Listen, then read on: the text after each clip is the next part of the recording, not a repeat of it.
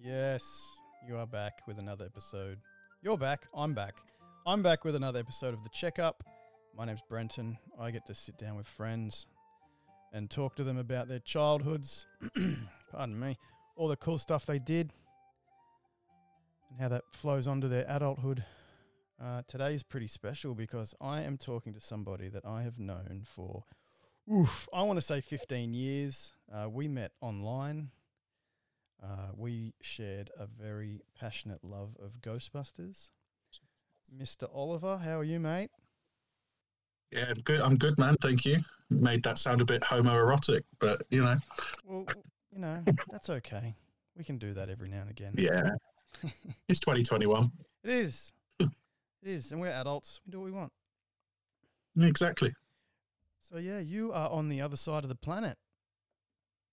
I am. By the power of internet and Discord, we are communicating over the internet. So whereabouts in the world are you for people?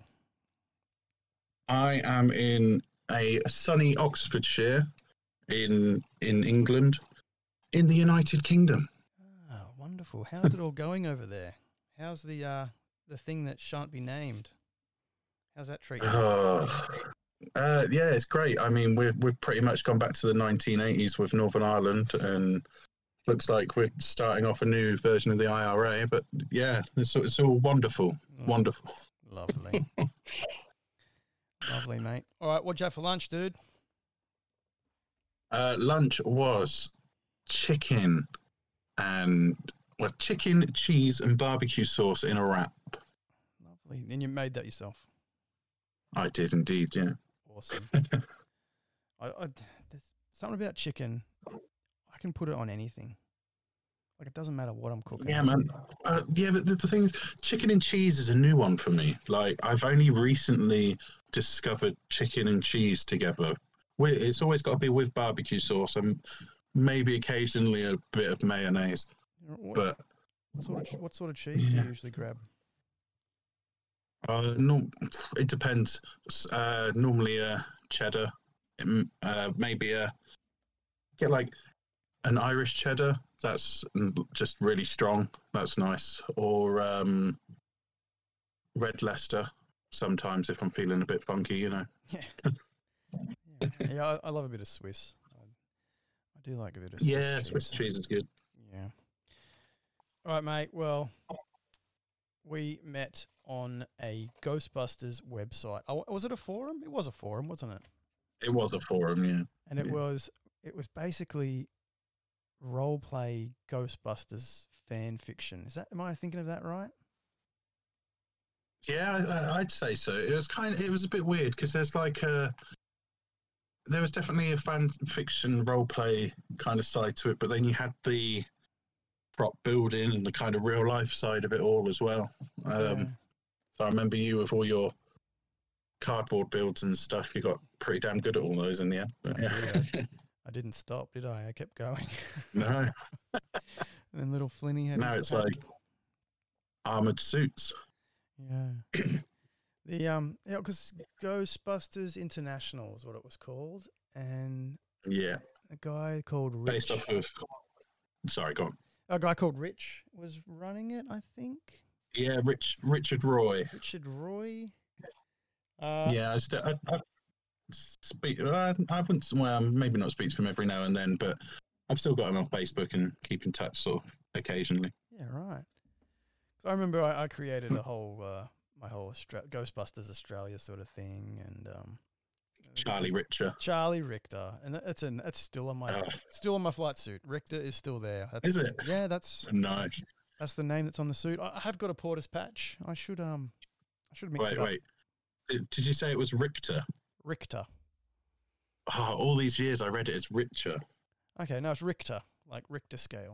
That's just me being an idiot. But yeah, all these years, man. That's like 15 years of me thinking it was Richter, but it's Richter. Richter, yeah, it's got the T. My life has just changed. I'm happy to assist in life changes. Absolutely happy. And then I remember I used to draw all the pictures, and I think I did a little like fan picture of yourself and a few other characters. And yeah. man, that was a great time. Oh, And then we moved over It to... really was much simpler. It was heaps simpler.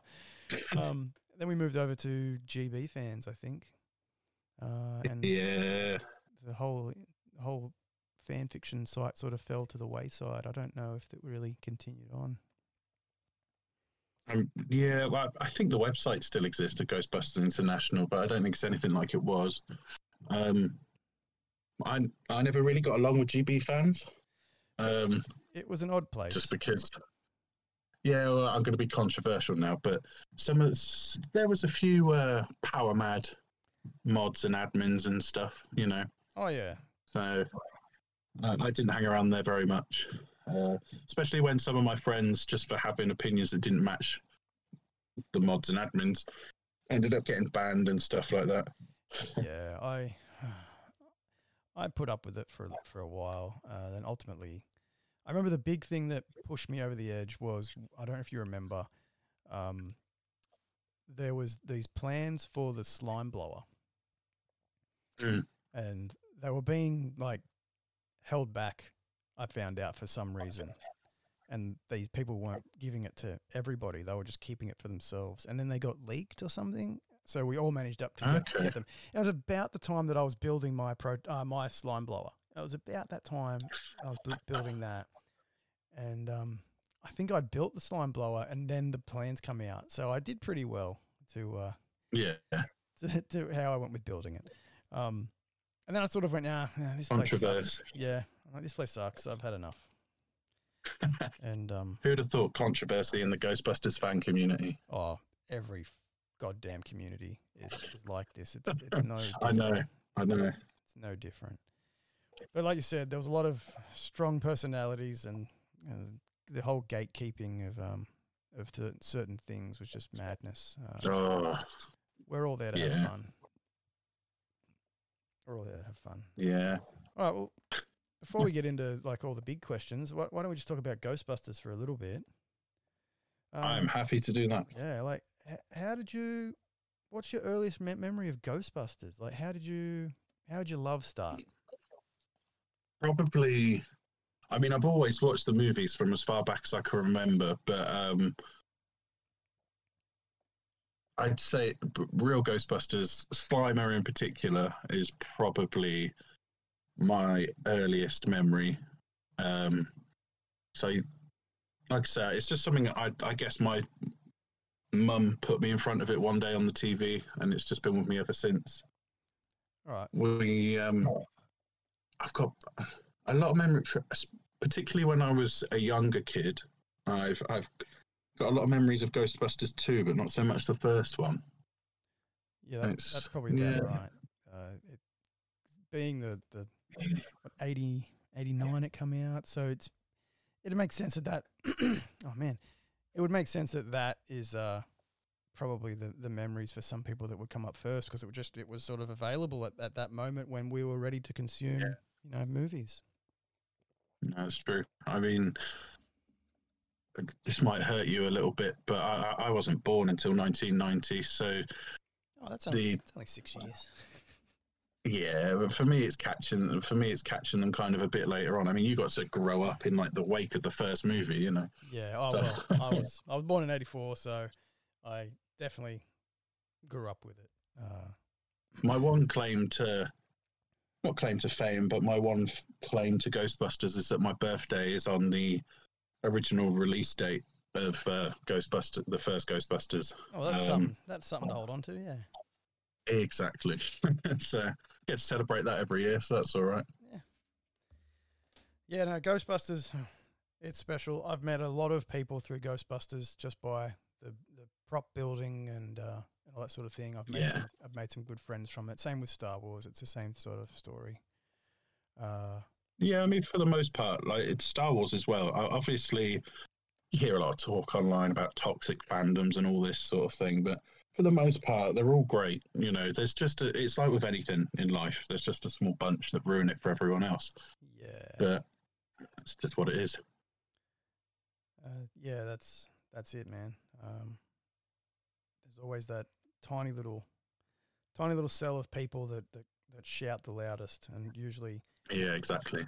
Unfortunately, sometimes everyone gets tarred with that brush because there's just one little group that is shouting from there. Yeah, well, the days of Twitter and everything, you've just literally got one bad post now represents the whole community. Yeah. Once it's shared on a platform like that, it just ruins it, man. Exactly. All right, mate, take me back in time. I want to go and talk about where you grew up, what your bedroom was like, all that sort of fun stuff. Oh, I mean, if we go right back, like I could stick in with Ghostbusters. I've literally Ghostbusters has been my whole life. I can remember as far back as I can remember. It's just playing with Ghostbusters toys. But that bedroom then, until that was mostly decorated in Thomas the Tank Engine. To be honest with you, Yeah. my parents made the really, really bad choice of allowing me to choose the color of my room. Yeah, I got to pick So a color too. When I was a wee lad. the walls in my room ended up being lime green. No shit. That's what mine was.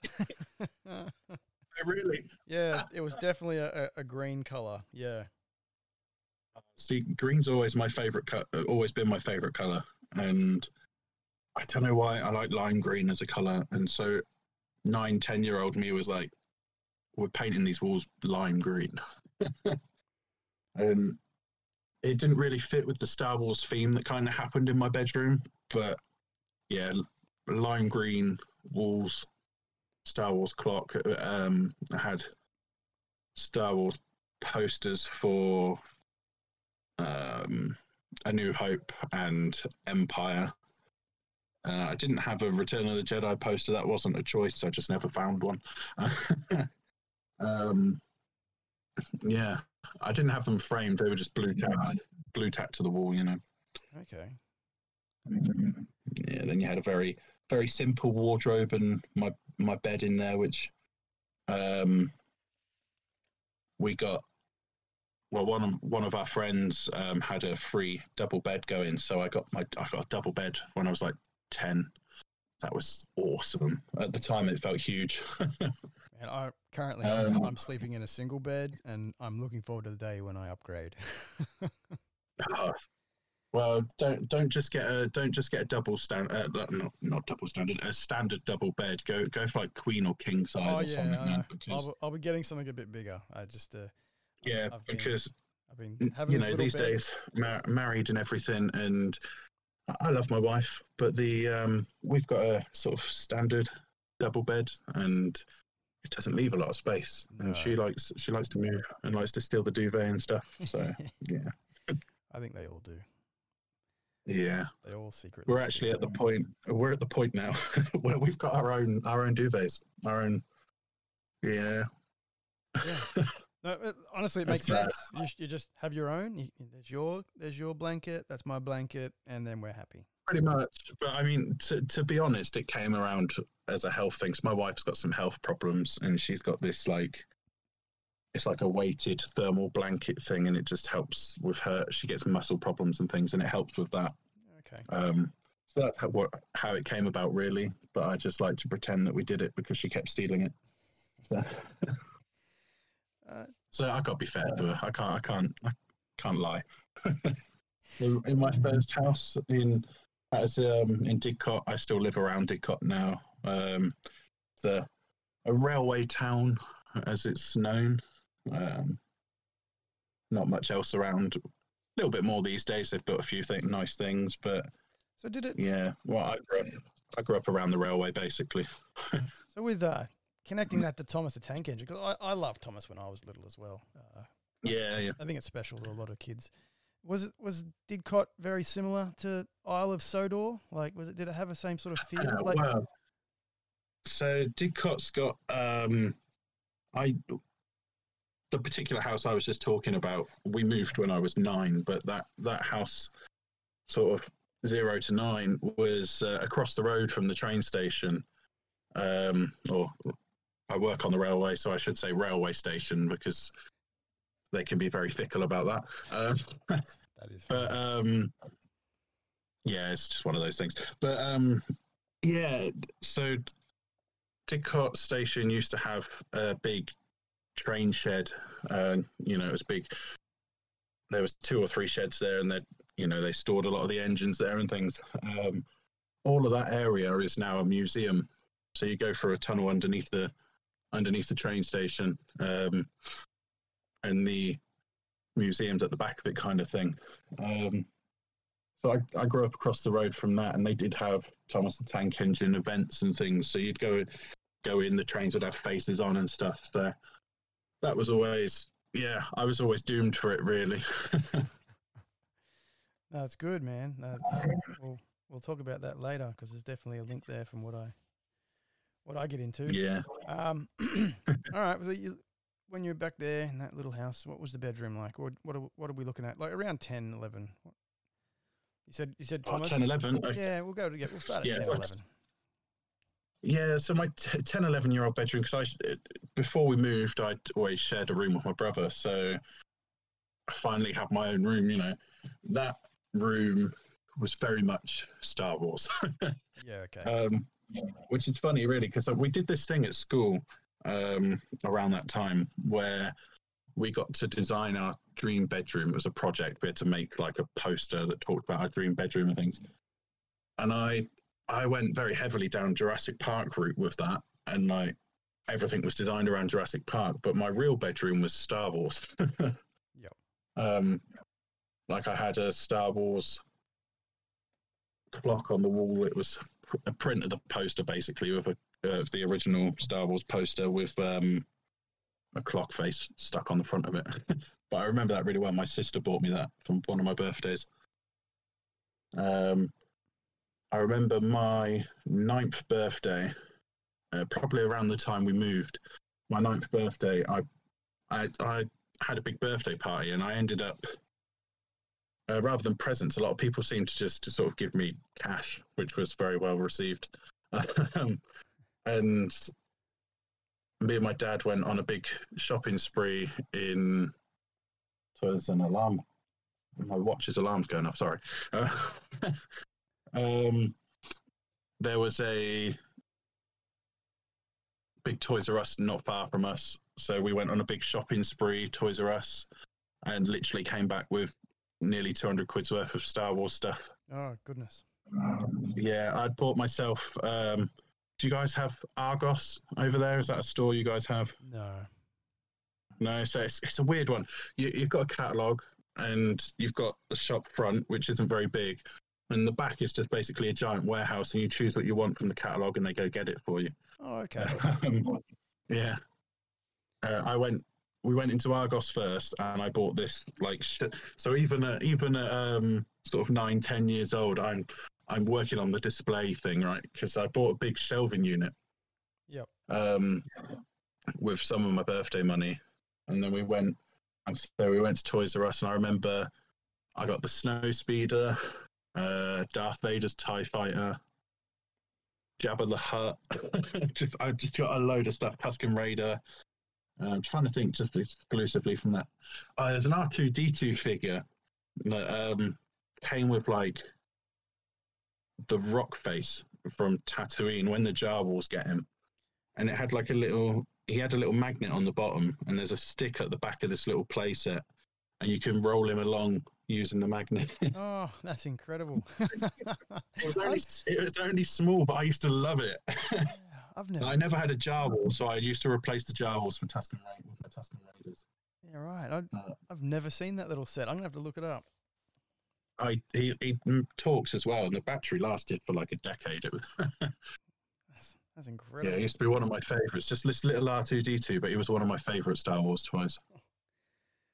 Do you have a what's that your earliest like vivid memory from back then? Oh man, what sort of 10, 11 kind of age? Yeah, that's fine. Yeah. That's a fine age. Yeah, if you have like a vivid memory from really vivid memory. To be a bit depressing, it's actually just before we moved house around that time, my cat got run over, and that's probably my most vivid memory from around that time. Yeah, right. But I'm going to try and find something a bit happier. Man, you know what? As crazy as it is, probably the Star Wars toys. Like Yeah, I said, I bought that shelf and I used to make different displays. And I changed them up every once in a while because I had quite a lot of Star Wars toys back then. I used to change them up. So there was 4 shelves on there, I think. So I do the bottom one was A New Hope. The second one was Empire. The third one up was Jedi. And then the top one was just kind of whatever I wanted to. Eventually that became episode 1, but yeah, because I had a couple of Naboo starfighters and stuff. That was a great Christmas, man. So there was a bit of a miscommunication between my parents and my nan one Christmas, and I ended up with 2 Naboo starfighters, one from each of them. And I think they were probably a bit worried, but I was just in love with the fact that I had 2 of the same fighter, so I could do different things with them. Yeah, a little fleet.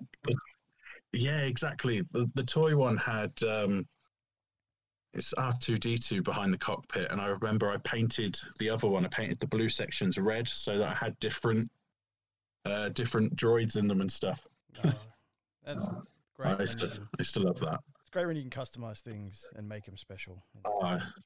Yeah. See that shelf and the Star Wars toys displayed on it. It's probably got a lot to answer for in like how I am now with collecting and building stuff. Yeah, for sure. Oh, so how would you describe yourself as a child? Like, I don't know. I used to. I was a sensitive kid, and sort of people homed in on that. I used to get picked on quite a bit at school for that. Yeah. But I'd say I was happy. You know, like my parents always did what they could for us and stuff like that. I don't. Yeah, I was always happy. Lots the toys I could want, that sort of thing. You know, I used to spend a lot of time playing with my toys and making different scenarios and stuff. Like, you know, I've got 2 daughters now, and they're not to be mean to them, but they're not very good at the whole creative playing with toy thing. One of them, my younger daughter, she's better than my older daughter for it, but they're not very good at the whole getting their toys and just making a scenario happen, you know. Whereas I could sit for hours and just do that kind of thing. Ghostbusters, Star Wars, Jurassic Park, whatever it was, you know. No, it's funny you say that because Flinny probably is similar. He's not a real big city and play with toys on his own for imagination play, I guess you'd call it. Yeah, it's not quite there for him either. No, Batman toys as well. Actually, Batman toys were big for me when I was a kid. The animated series toys, or yeah, well, any of them really, because it was around. For me, it would have been around the time of the Keaton movie, the great nine. Well, I had some of the Keaton stuff, but for me growing up, it was more around the time of the fantastic 90s Batman movies. Yeah, you know, those great films. Yep. Which at the time I thought were the bee's knees, because, you know, I think they were kind of designed more around kids, and maybe, dare I say, designed around selling toys a little bit. I think they were. I think that's a lot of them. But yeah, I remember when I was this is going a little bit younger, probably more like 6, 7, but it's a similar story to one of your friends, because I've been listening to your podcast, and it's a similar story to one of your friends was telling. We had this massive tree on the playground, and the tree was our bat cave, because it had like a little hole in it. Yeah, and so the tree was our bat cave. We had our Batman toys, and the tree was the bat cave. And near the tree there was this kind of concrete built table with a road on it and stuff. It was for kids to play with cars, but that became our Gotham City. And yeah, that's we used to play it. We used to have all sorts of fun with that, man. Oh, that's awesome. How good is finding an object like that where you can just like breathe life into it and let your imagination take over? That's the best. That's it. It's proper. It's just being a child, isn't it? You know, Yeah. Yep. I think it's a bit different nowadays, unfortunately. But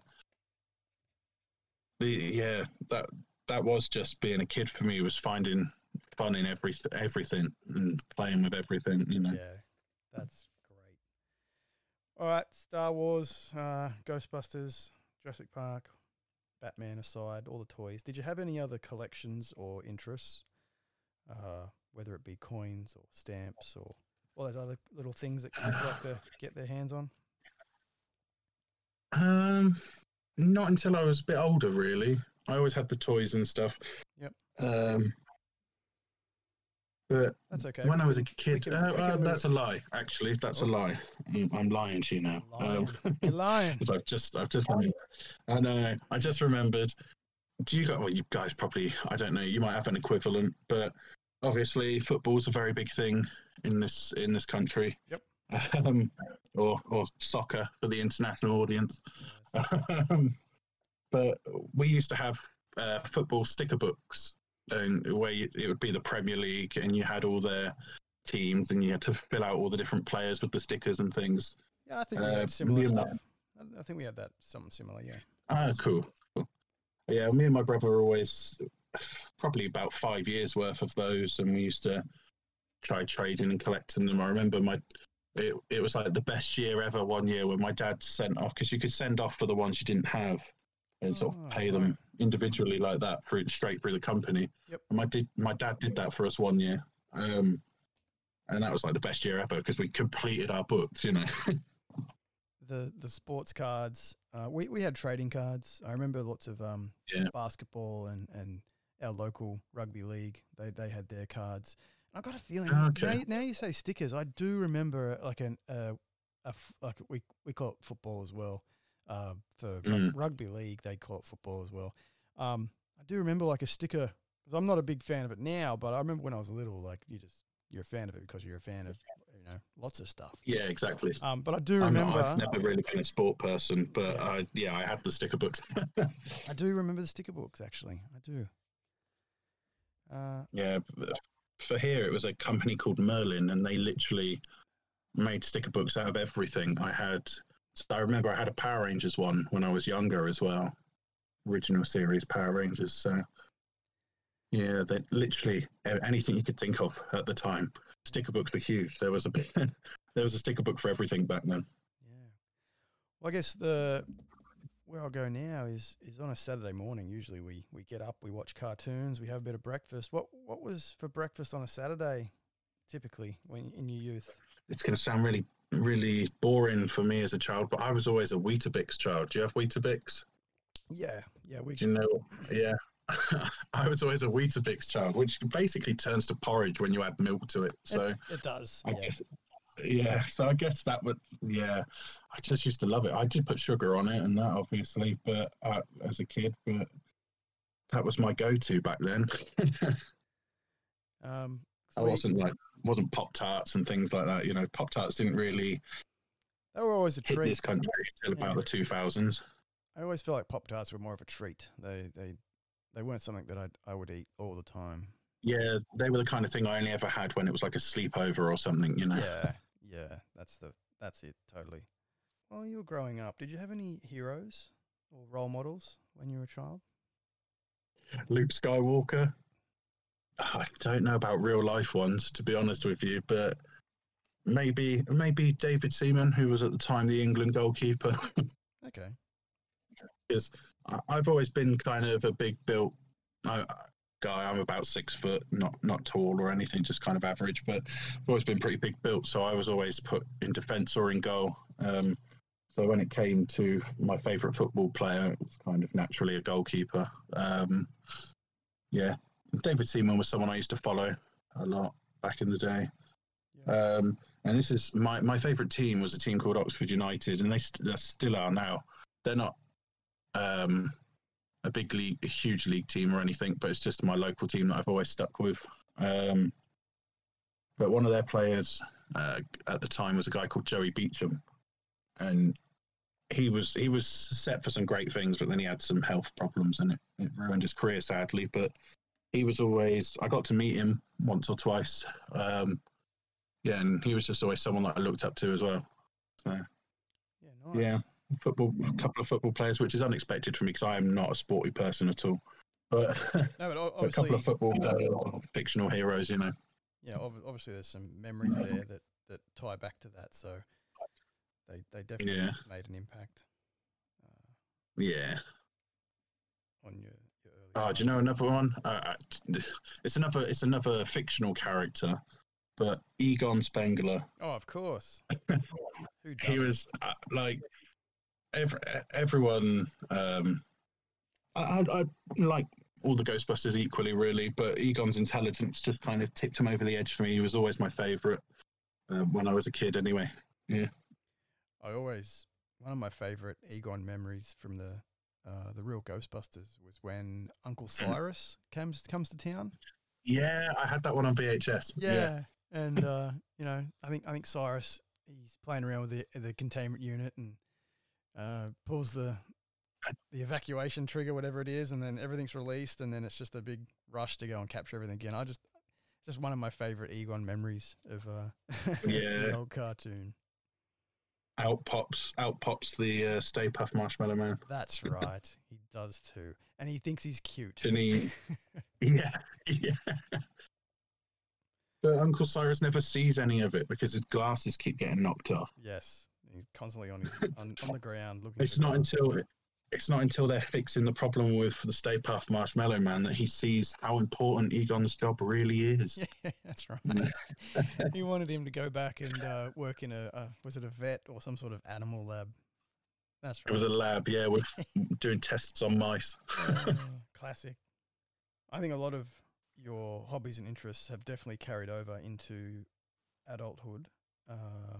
Just a bit. The toys have just got bigger and more expensive. I was going to say, which ones in particular, like which has been there the whole time and carried on between like childhood and now? I guess Star Wars would be huge. Yes, so Star Wars, even though I didn't really go down, I've never really been down the sort of costume inside of Star Wars. I want to, I've just never taken that up. But Star Wars is like the one thing I never stop buying toys for. You know, because Hasbro and Kenner and then Hasbro have made good toys over the years. I mean, the quality's not that great these days with the new films, so I don't know why. But you look at even the 90s toys, when you had the massive over-the-top muscles and things, they were still good quality toys with, you know.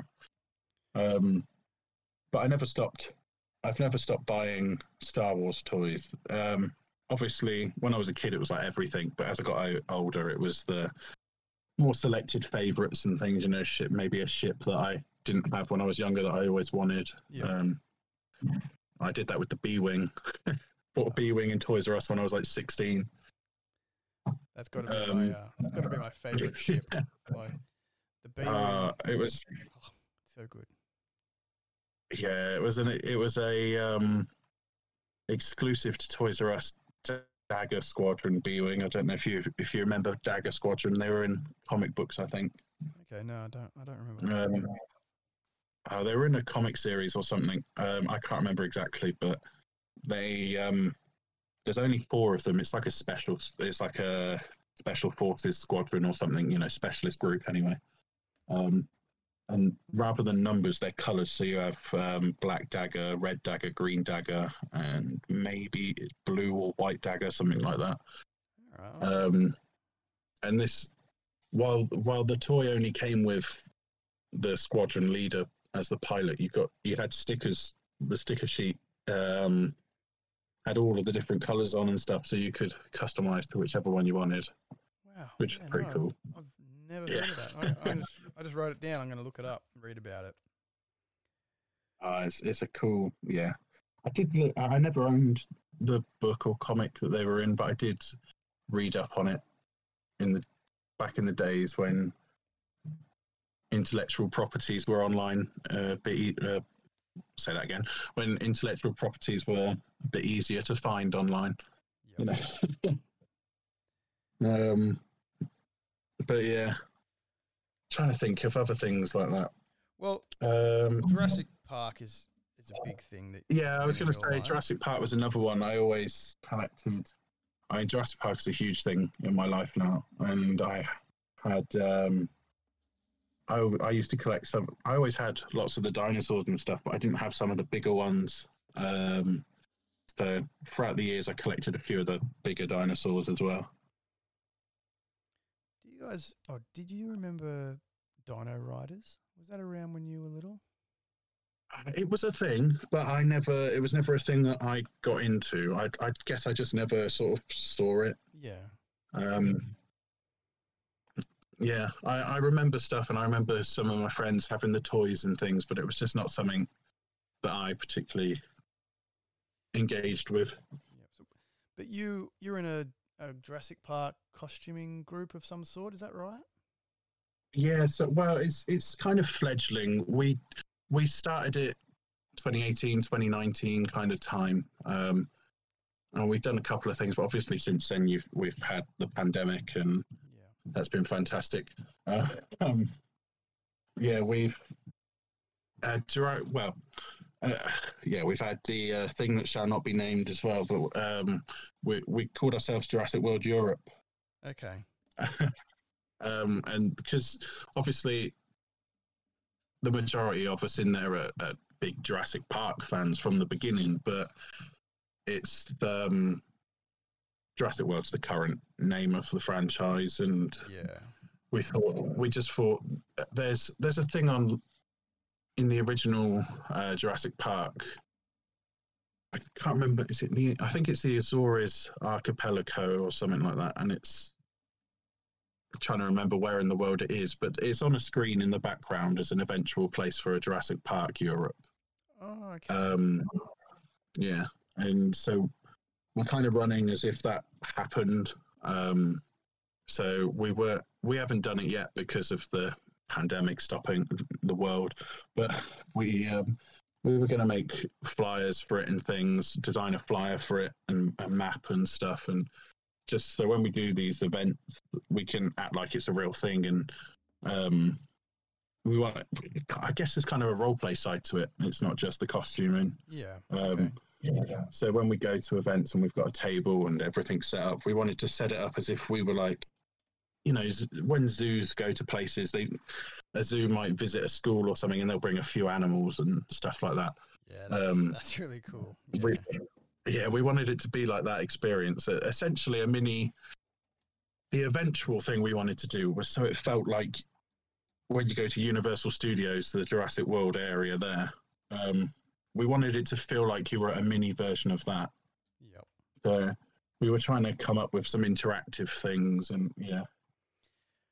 I remember. Even been looking into working on animatronics and stuff like that to try and build some simple moving dinosaurs and things. It's I've seen some sort of really bit cool nuts. stuff with puppets. So like they're nursing the dinosaur, and obviously it's a puppet, and they're interacting with children and stuff. It just looks so cool. Yeah, I did that at one event with a Velociraptor puppet.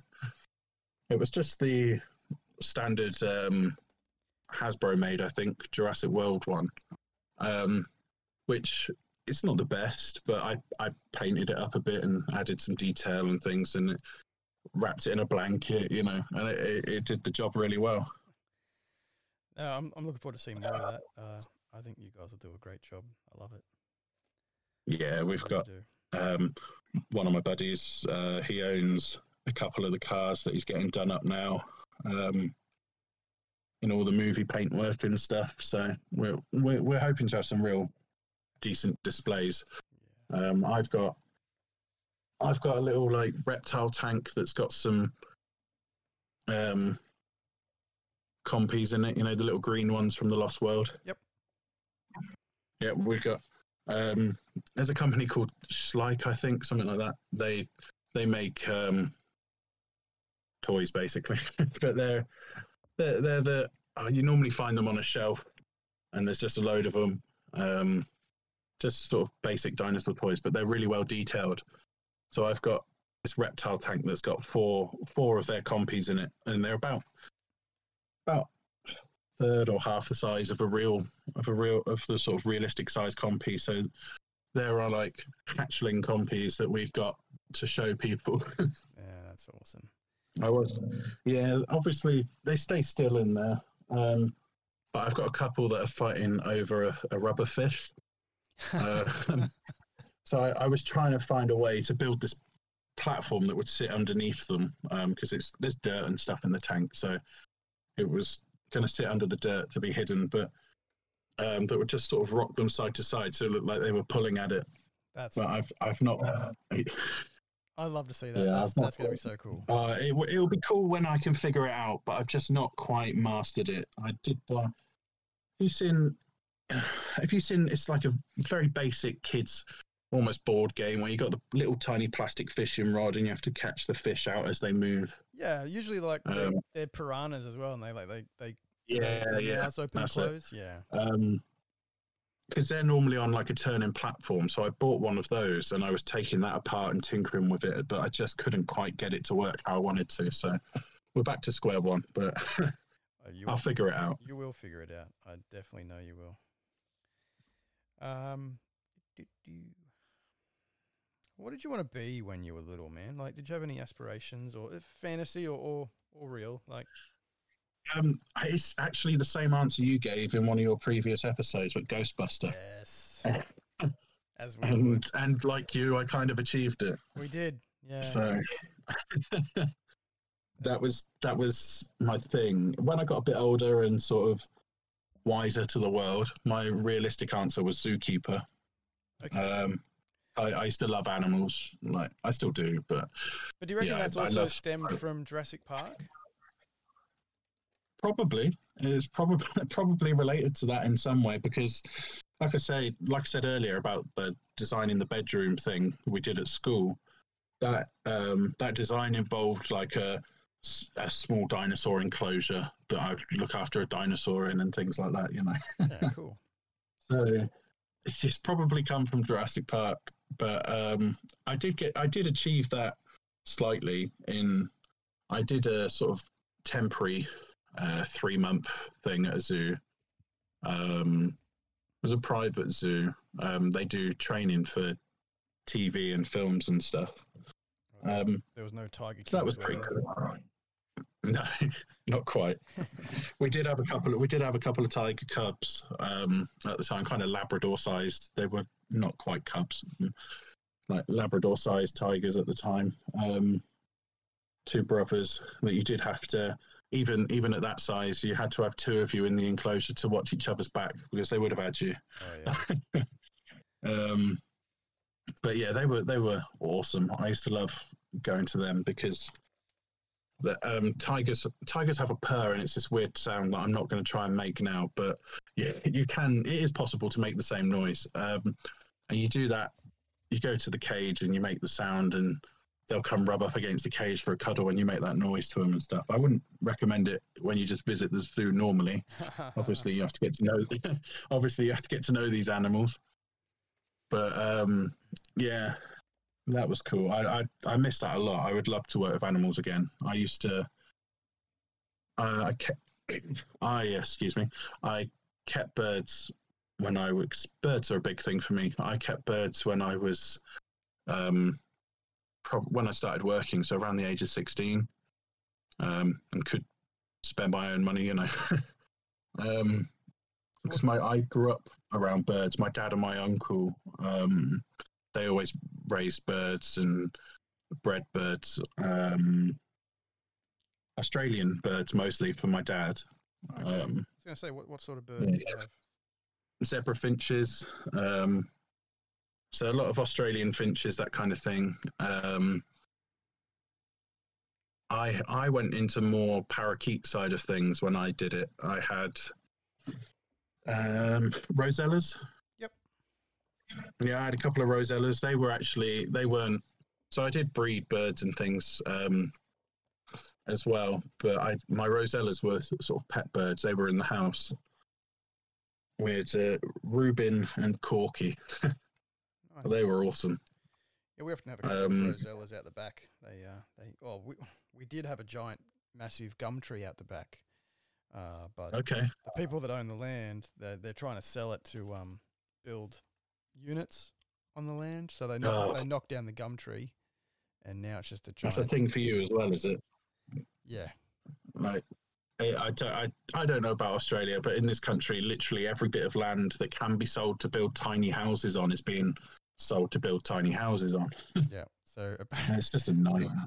I don't think anyone really wants to buy this land. So fortunately, nothing's happened to it yet, but we lost the massive tree, and that's where we had cockatoos and rosellas and stuff, and they'd live in the tree. So that's a bit sad.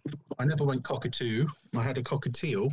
Okay, a bit smaller. The smaller fellas, but trying to think what else I had kakarikis, but I think they're New Zealand. Yeah, I think they are. As opposed to us. Yeah. They're cool. They're a lot like rosellas, just slightly smaller and different noises. I say a lot like rosellas. I'm trying not to go too, because I can go off into like real deep dives here, but I don't need to. For a future episode, we can deep dive into whatever we like. Yeah, that's true. That's true. Yeah. I'll save it for that. Yeah. But yeah, I kind of think. I will move on to. So you did mention your career in the railway.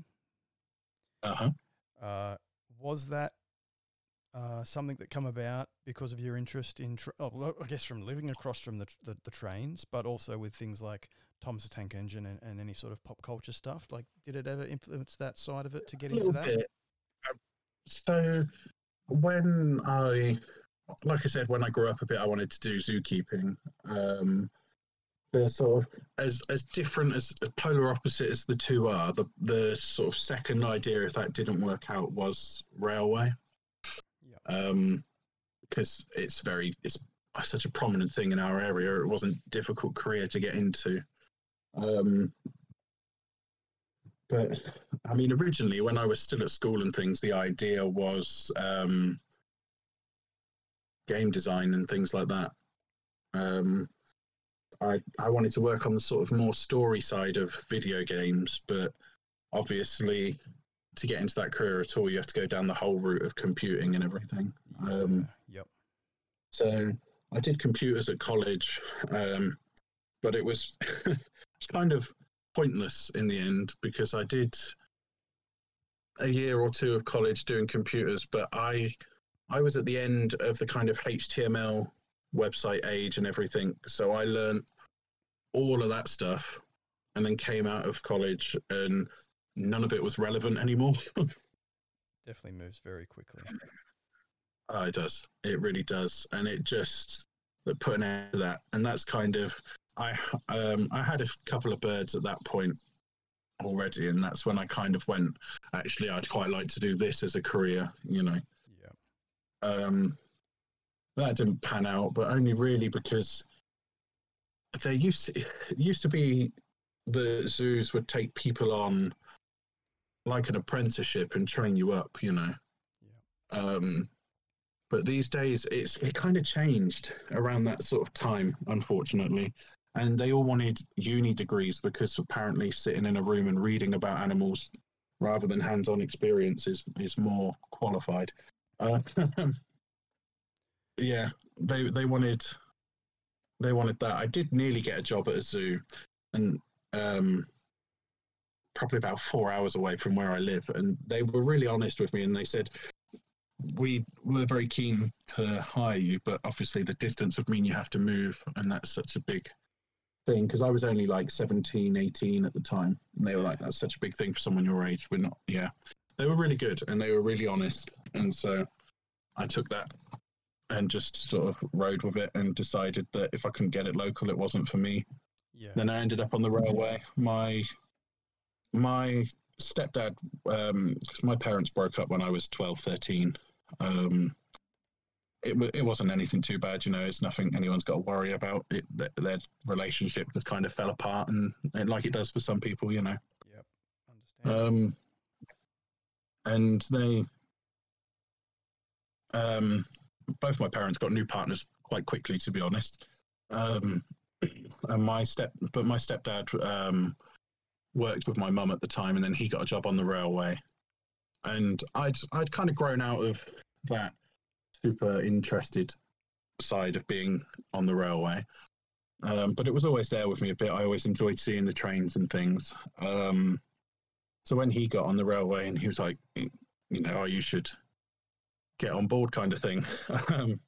So when I did, I applied 4 times, I think 4 different jobs. And the 4th interview was the job I got, but I didn't actually get it until 6 months after. Oh, geez. That's a long time. Yeah, I was sort of... Sorry, go on. As I say, that's a long time. Like, yeah, it was a weird setup. I was basically second place, and the guy that did get the job made a massive boo-boo that ended up with him no longer having a job. oh, So they called me up and asked if I was still after it. So I sort of bit their arm off and took the job. Yeah, and nearly 10 years later, I'm still there. wow. Yeah. I have been always fascinated by trains. It has been something that I do enjoy watching and looking at. They're majestic to watch with all the, well, more so like steam trains with all the moving parts. It's just Yeah, exactly. it's like clockwork. I made that sound like trains haven't had much of an impact on my life. Once I got back onto the railway, once I got my job on the railway, I kind of, there's a thing, I don't know if it's the same everywhere, but definitely on British Railways, they say that if you're here for more than 6 months, you're sort of on the railway for life, And it's very much, I think that's very much the case, that it's that we call it the railway family. Yep. And I think that's a worldwide thing, I think, because I'm in some sort of staff groups on Facebook and stuff, and we have got some Australian guys in there and stuff, so I think it is a bit of a worldwide camaraderie. Well, that's awesome that you've got that connection with work with people all around the world. That's really cool.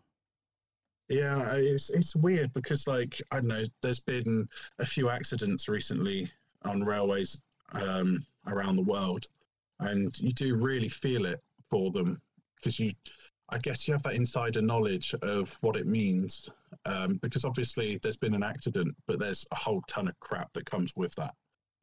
Yeah, right. And you know what that means, and you know how bad it can be and stuff, and yeah, it's weird, but I've definitely, to be a bit lighter on it, I've definitely, after getting my job, I did deep dive back into the whole railway thing. Like, I volunteered on a steam railway for about 5 years.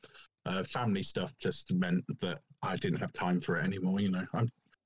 They still try to get me back into it because I was on the board of directors for it for a year or two. Because I'm someone that's always got big ideas. Whether they work or not, that's another thing. But Yeah. but I'm someone that's always got big ideas. So it's called the Cholsey and Wallingford Railway, if anyone ever wants to look it up. And we've made some massive progress over the last few years in terms of the original station site was in a town called Wallingford, little English market town, sort of thing you see in the movies. But the original station there was demolished. So when the preservation group took it over, they sort of built a new station. But for like 30 years, it's just not really changed. It's just been this very simple platform. But I guess I'm not going to take full credit for it, but through some connections that I had, because we've had, just to explain a little, we've had electrification of the Great Western Main Line, which is where I work. So there's been a lot of old buildings coming out to make way for pylons and stuff like that. So I've, through me and a few others that volunteer there and stuff, we've managed to secure those buildings because we had the insider knowledge to know where they were coming from and stuff and who to talk to. Oh, so we've got, we've had some real awesome changes happen. A proper station now, all that kind of stuff. And it's attracted, you do your railway up and it attracts bigger things. So we've got some nice steam engines that are interested in being moved to our railway and things. You know, it's really turned around over the last few years. I'll get you to send me a link, and I'll whack it in the description so people can have a look. Yeah, go for it. That'd be cool. Before I get into our final questions, I'll do a little bit of fun. I'll do a little bit of fun stuff. So, okay. As you might know, I do play sound effects every now and again, depending on what I've got lined up. So I'll play a couple of sounds, and you can just tell me about like a memory associated with the sound. Okay. So here is sound number 1.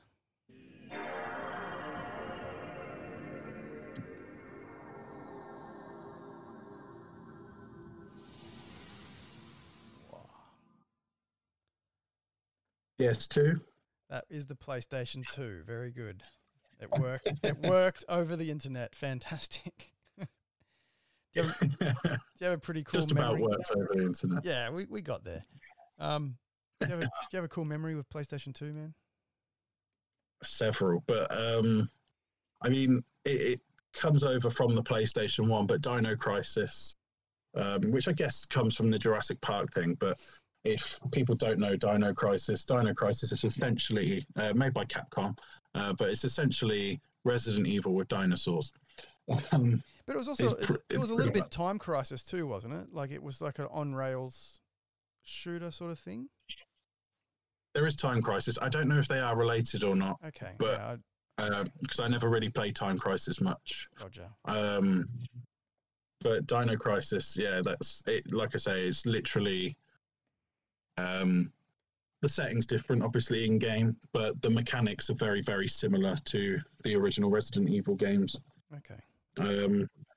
So yeah, it means that for me.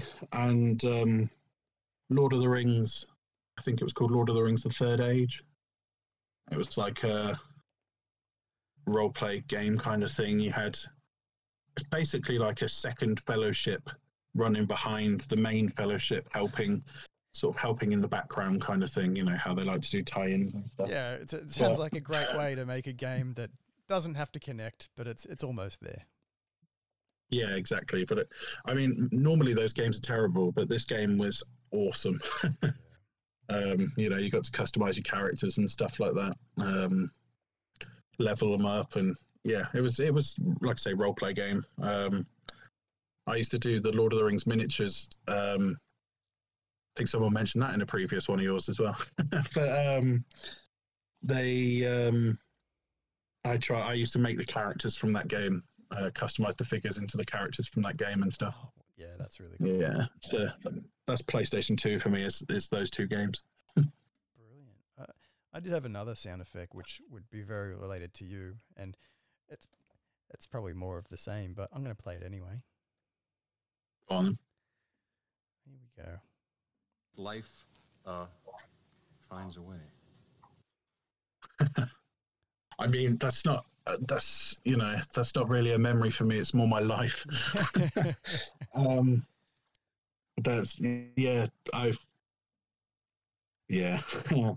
that's got a lot of meaning for me. So just in life in general, because it is such a when it comes down to it, that quote can be generalized for so much. Yeah. That is kind of a life philosophy, you know. Life does find a way. In one way or another, yeah. life finds a way and it catches up. Yeah, exactly. That's what that means for me. It's a lot simpler explanation. I tend to go off on tangents, but that's that for me. Beautiful. My life philosophy. Excellent. All right, a couple more silly questions, and then we'll get into the real meat. Which one will I pick here? We'll go with, would you rather shoot out of your hands electricity or birdseed? Oh, man. Do you know what? Most people would instantly probably say electricity, right? Yeah. But I'm really stuck on this one because I like birds. Yeah, and that's why I love this question, and I tend to throw electricity or something else, and then I tie it back into what we've already spoken about. It's so funny. Oh no! I guess it depends what way I wanted to go with it. Like, if I had this power, and I was like, I'm going to be a superhero, because of course that's where you'd go if you had a power like that. Um, I'd say electricity, but if I was very career orientated and I was in that sort of zoological field that I wanted to be in, I'd go birdseed. I can't really. I'm finding it hard to pick just one. All right, well, you've now you have to. I'll say I'll go electricity for the practicality. Okay. I'll go electricity. All right. Second one would be, I'm going to go with, if there was a theme park ride based on your life, what sort of ride would it be? Roller coaster. Roller coaster. Yeah, no doubt about that. Or a horror maze. Horror maze. What sort of monsters will we find in the horror maze of your life? Oh God. Not to get too dark, but probably. I mean, on the fun side of my life, because I grew up on, as much as I grew up on these sort of fandoms, I don't like to say nerdy, but nerdy fandoms. Mate, own the nerd. Horror movies. Sorry. Own the nerd. Yeah, fair enough. All right. As much as I lived these fandoms, horror is kind of another fandom of mine. So there'd definitely be some iconic horror characters in there. You know, your Freddy and Jason kind of thing.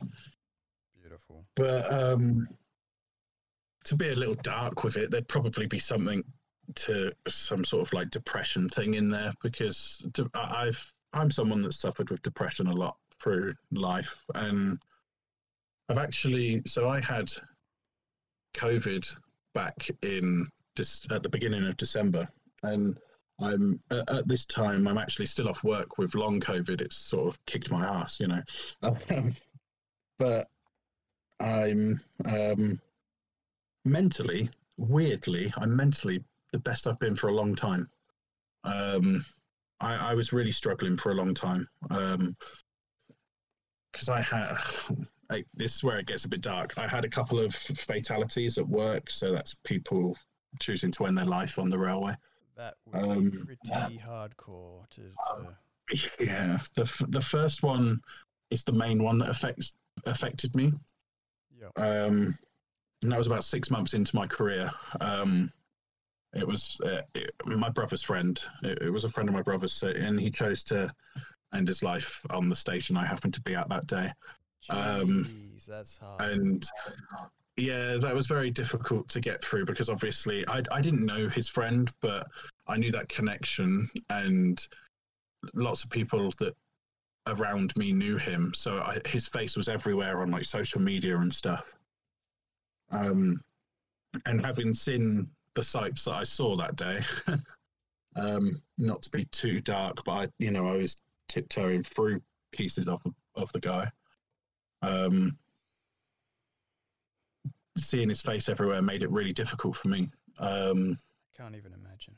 And for a long time, I didn't realize I had a problem. It was literally 2 years later, I had another one on the same station. That station used to be a bit of an area for it. Luckily, it's not these days. That second one was kind of the last one we've had for a long time. But yeah, the second one there, I was completely disconnected from that, other than the fact that I was there. So I found that one much easier to deal with. But it was then that I kind of realized that I had a problem from the first one. So I did seek help, and I got help. And work kind of missed it at the time. Like, they're really good at talking to the train drivers and looking after the train drivers. But the guys on the stations kind of get forgotten about a little bit sometimes when it comes to this stuff. Yeah. But once I realized I had a problem, I could talk to occupational health, and they have all sorts of programs and things. They were really, really good. And they helped me a lot. But I'd suffered with depression from my teens as well and things. So it wasn't the first time. Yeah, that's what I mean by the roller coaster ride or the horror maze, because I just had a lot of crap things happen when I was younger. Let's put them together. Yeah, friends. It's a giant horror maze with a roller coaster smashing through it. Yeah, basically, that would be it. Not to be too dark. I don't mean to make it too depressing and stuff, but that's where that comes from. That's where that comes from. It's not a matter of making it too depressing. It's also good to address mental health, I think. If I think so. ask- Yeah, I'm a big advocate for mental health. Yeah. I do. So I do a lot of health and safety stuff at work. My area's health and safety officer, and I've kind of adopted mental health side of things as well. I did some mental health training. I'm not like a qualified counselor or anything, but I did what they call mental health first aiders, and Okay. it's kind of halfway there. It's someone you can talk to if you're not feeling great. That's a really cool idea. I Yeah. haven't heard of that in our workplaces. Mm. Yeah. Very It cool. was. I mean, it was quite funny in a way because obviously I like I say I've been through some really bad stuff. So some people, like my boss at the time as well, wondered if it was a good idea for me to do it. Yep. But being able to talk and share those experiences and stuff is really important, and it helps. You know, as much as people don't like to talk about it, it helps to talk about it. Definitely. So Definitely. I'm going to say, you know, for anyone that is listening, if you are, you know, not feeling yourself or feeling a bit low, then definitely talk to absolutely anyone. I agree. You know, there's charities all over the world, so talk to them, talk to a friend, whoever. If whoever's willing to listen is who you should seek out. Absolutely. And I'm always here to listen. If anyone wants to speak to me, I can listen all day. All right, we'll get on to the final questions as we ramp on to the end. What do you hope to achieve by 50? Man, do you know what? I just want. It's very strange because it's again similar answer to someone you talked to. I think in the last episode that I listened to, but just want to secure the future for my family. You know, Yep, like I very said, I've got important. 2 kids and stuff. Just want to. We rent at the moment, so I want to get to a point where I can own my own home. That's a sort of a home that will be our forever home, and that my kids can come to as they get older, whenever they need to. You know, that kind of thing. Yeah. So, What is the yeah, house buying market like in your area? ridiculous. Yeah. There's a reason I'm still renting. You know, it's especially the closer you get to London. So Oxfordshire's not close to London, but it's only like an hour and a half, hour maybe drive. Yep. And it's the closer you get to London, the more ridiculous house prices are, and it's stupid over here. It seems to be done by county borders. So we're not far. I'm literally about 20 minutes away from a town called Swindon, which is in Wiltshire. I'm like I said at the beginning, I'm in Oxfordshire. This Wiltshire is about 20 minutes away, and the house prices there can be as low as half the price of the houses here. Wow. I don't get how it's been allowed to do that over the years, but it has. And yeah, so it's a really crap situation. If you want to buy a house, you have to have a ridiculous amount of money up front to begin with. Yeah. You know, I rent a small 2-bedroom house. We pretty much live on top of each other here, and this house sold for nearly 300 grand when the lady that we rent from bought it. Okay. Wow. So that's for us. That's about 600. I think we have to double. Okay. Yeah. What's that like for you, house price wise? So it'd be if they paid £300,000, we're looking at $600,000. Yep. Now there's a place not far from where I'm living, and it went for 1.3 million, which for you would be like just under 700,000. And it's crazy to me to think like there's a house somewhere in my local suburb that has gone for like over $1 million. I'm like, what? What's the size of that house? Do you know? It's a fairly large. Like when I drove past it the other day, it's a large house. It's okay. Yeah, it's not a small little shack or a box on a box Yeah. sort of thing.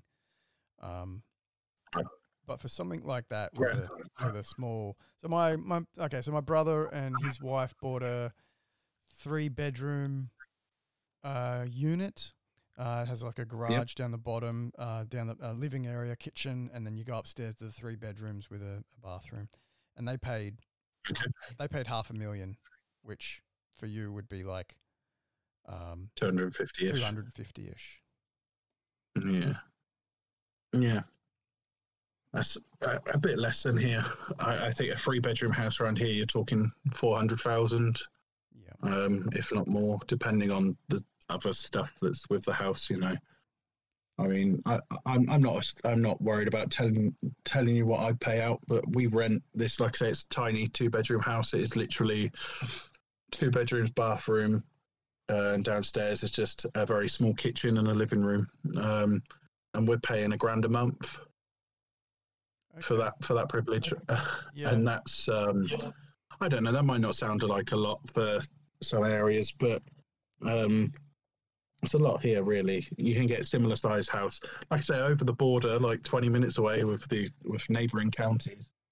Oh, I can literally get a house for this size house for less than half that. But the difficult thing is all our families around here, and my wife's parents are older now. They're both in their 80s, and we're in a village just because I like I say, I grew up in Didcot, but we're in a village just outside Didcot now. My wife's sort of lived here her whole life. She's a little older than me as well. So, like I say, my parents are in their 60s. Hers are in their 80s. Yeah. So we kind of just want to be around the family and things. Yep. I guess one day we want to move to Cornwall, which is like, it's stupid to say, but it's like British California. It's the surf capital of the UK and all that kind of thing. All nice sandy beaches and stuff. So we love it down there. So we holiday there every year. So we'd like to retire there one day. Hopefully you get to do that, man. So what do you fear? So we can talk about like buying a houses, but basically the question is, what do you fear about getting older and getting to that dream? You know what? Fear. I don't want to make it dark again, but fear for me is just death. Yeah. Just not being around. And I mentioned, the stuff at work with my brother's friend, and that kind of a hangover from that. 'Cause death never used to be a big deal for me, but since then I've had an irrational fear of death. I think, like I can't talk about my own or my family's deaths, potential death, future death, whatever, without ending up in a panic attack. It's really weird. No, I don't think you're alone. I can talk about it like this. This is fine. But it's big. Obviously, there's something there I need to deal with, and I'll get there eventually. But there's death is the main thing for me. But being alone as well, I think doing something. The idea that my family want nothing to do with me or something like that. That's scary,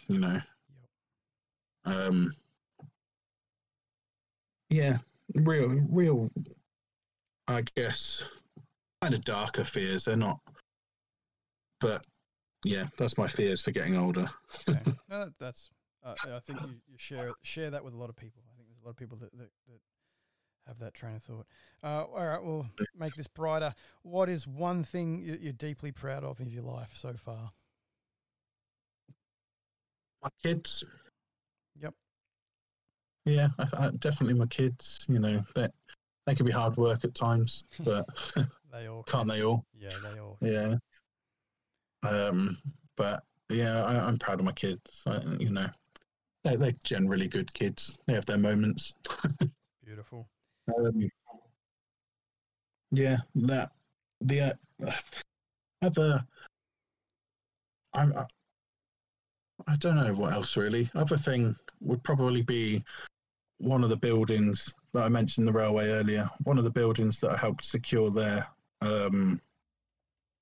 officially opening this year. It's a big canopy, massive canopy that was used as a shed back in the day on one station.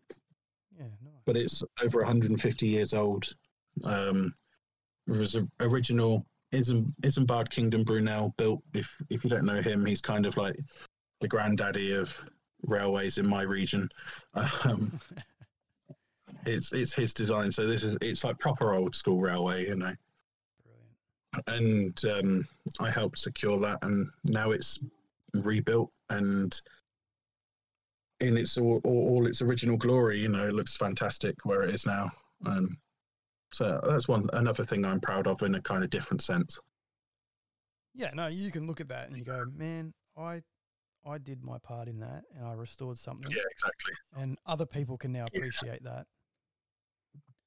And it's a bit of history that people get to experience. Yeah.